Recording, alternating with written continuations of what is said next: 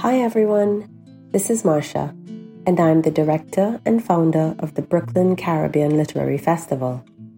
I'm thrilled and elated to announce the birth and launch of our brand new podcast, Cocoa Pod. Consider the aromatic cocoa pod and how, after carefully ripening under the Caribbean sun, it generously offers up its rich fruit in due season. Cocoa Pod by BCLF aims to provide a similar delight. Each episode is a seed, a nugget of an original Caribbean story told in the voice of its writer. Each story, an infinite gift by the offshoot of an ancient griot tradition. As a whole, Caribbean stories are like a mighty tree whose branches extend, offering shade and comfort wherever her children settle.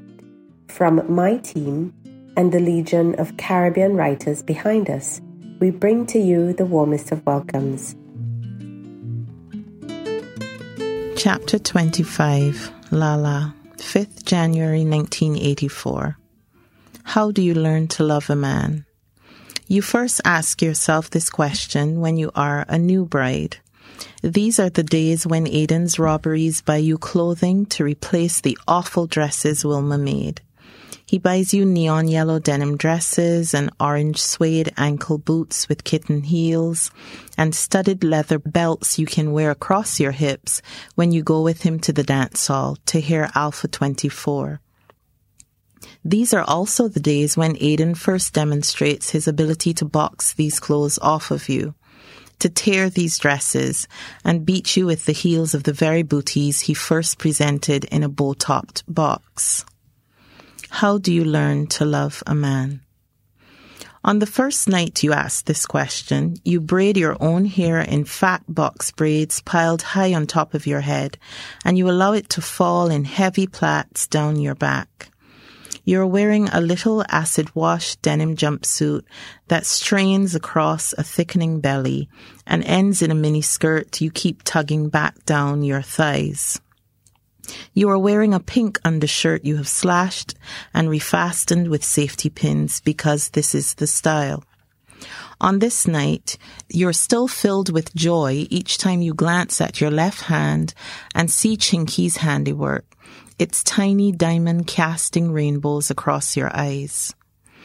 You are still inebriated with the exaltation of being free to dress this way, in clothes Wilma would disapprove of, and bought for you by a husband, not just a boyfriend she despises.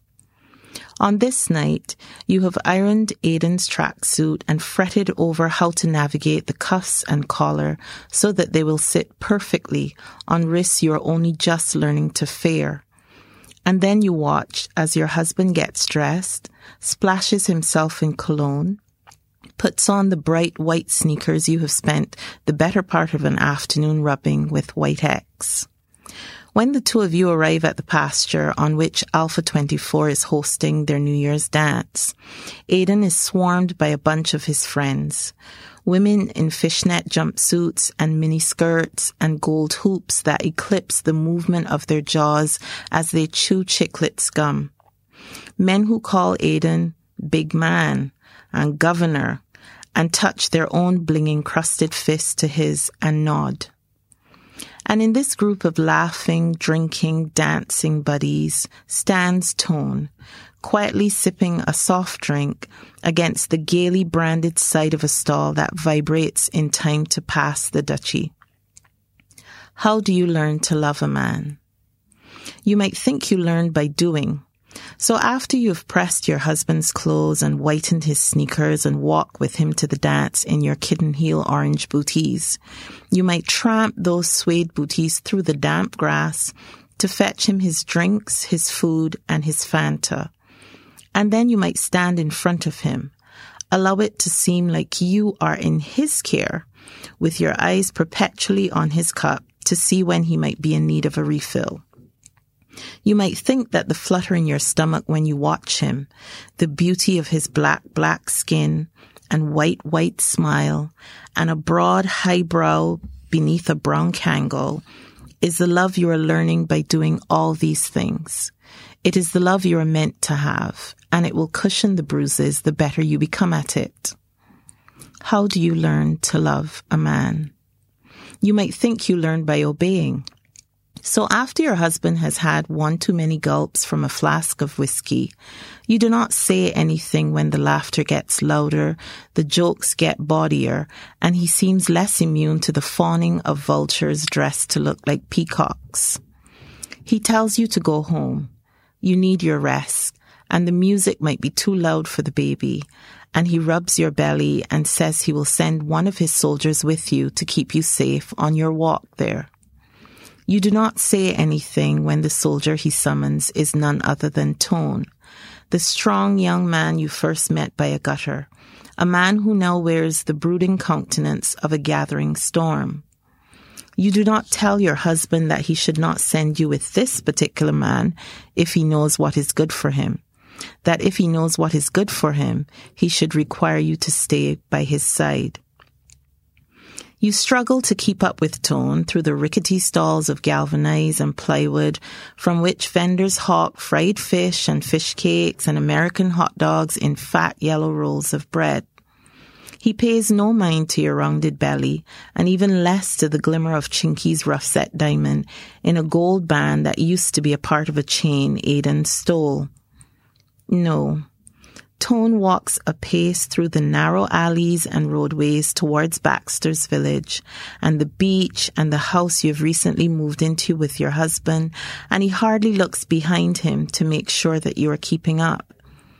And though you are nearly panting from the effort of staying a few paces behind him, you keep your eyes on your orange booties, marching one in front of the other, being splattered by soft mud and scraped by rough pebbles and rocks and wood. When he takes you through an alley so narrow that a 2-foot stone blocks the path, you have a dilemma. You don't have a choice but to climb over this stone, but you can't because the miniskirt will not allow your legs to lift that high. And though you had resolved when he disappeared years before that you would never again call this boy in such a way that he can think you need him, you start to stumble, and you have to take your eyes off of the booties, and you have to call this name you cannot forget. Robert. How do you learn to love a man? You might think you learn by speaking because of the warmth that fills your chest and escapes your lips when Tone helps you up and over the rock. When he asks you about your husband, about how you met him, about the day you married him, and the day you moved into his house on the beach. You talk, and your body fills with heat. This warmth is the proof of your love, you consider, and speaking of it makes it stronger. It is to this love for your husband that you credit the heat in your chest when you speak, and not the memory of other days with this boy who is not your husband, whose arms hug your own and heave you upward, over the obstacle and onto the part where the path is again clear. The rain comes, and the heat does not fizzle, and this boy tells you that there's an entrance to the tunnels just close by this path you are on. Do you remember the tunnels? And the warmth leaves your chest and fans up across your face and down, and perhaps love is indeed obedience, because when he asks you if you would like to try to run the rest of the way to Aidan's house on the beach, or to follow him to that entrance, you tell this boy yes. Yes, you would like to follow him to that entrance. You would like to shelter in those tunnels. But of course, you do not only shelter in those tunnels. You do not only listen to the rain and wait for it to end. In those tunnels, you understand that you do not learn to love a man, because for the right man, there is no need for the learning. This love is the most natural thing in the world. You understand that if you must learn to love a man, he is probably not the man you should be loving. And this is the reason you shriek your joy, so that it echoes through these small, dark passageways and fills them with light. This knowledge, you tell yourself, and not the hands and the tongue and the thighs of tone beneath you on the ground in these tunnels, is why you are singing. This truth that only the girls who dare to enter the tunnels are able to find out. The thing is, how to love a man is clear only in the dark of the tunnels. When you exit them, when your husband comes home in the dank of the early morning and he is drenched in the stink of a vulture, when you remove the same sneakers you earlier cleaned for him, now smeared and sullied with wet mud, when you remove the same tracksuit you pressed, your mind snakes its way back to the question of how best to love him, because he smells like weed and another woman, and you're thinking perhaps there's something you are doing wrong. And he does not have a mother who can show you how best to love him, and you do not have one who can tell you what to do. And you do not know how to deal with the memory of your husband's friend, his right-hand man, loving you in the deep dark of those tunnels.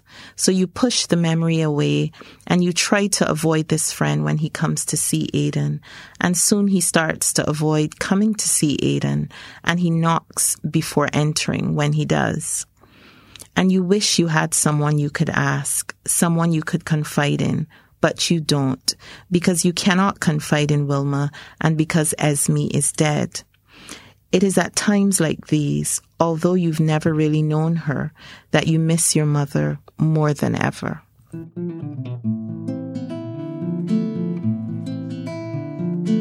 We hope that you enjoyed this episode.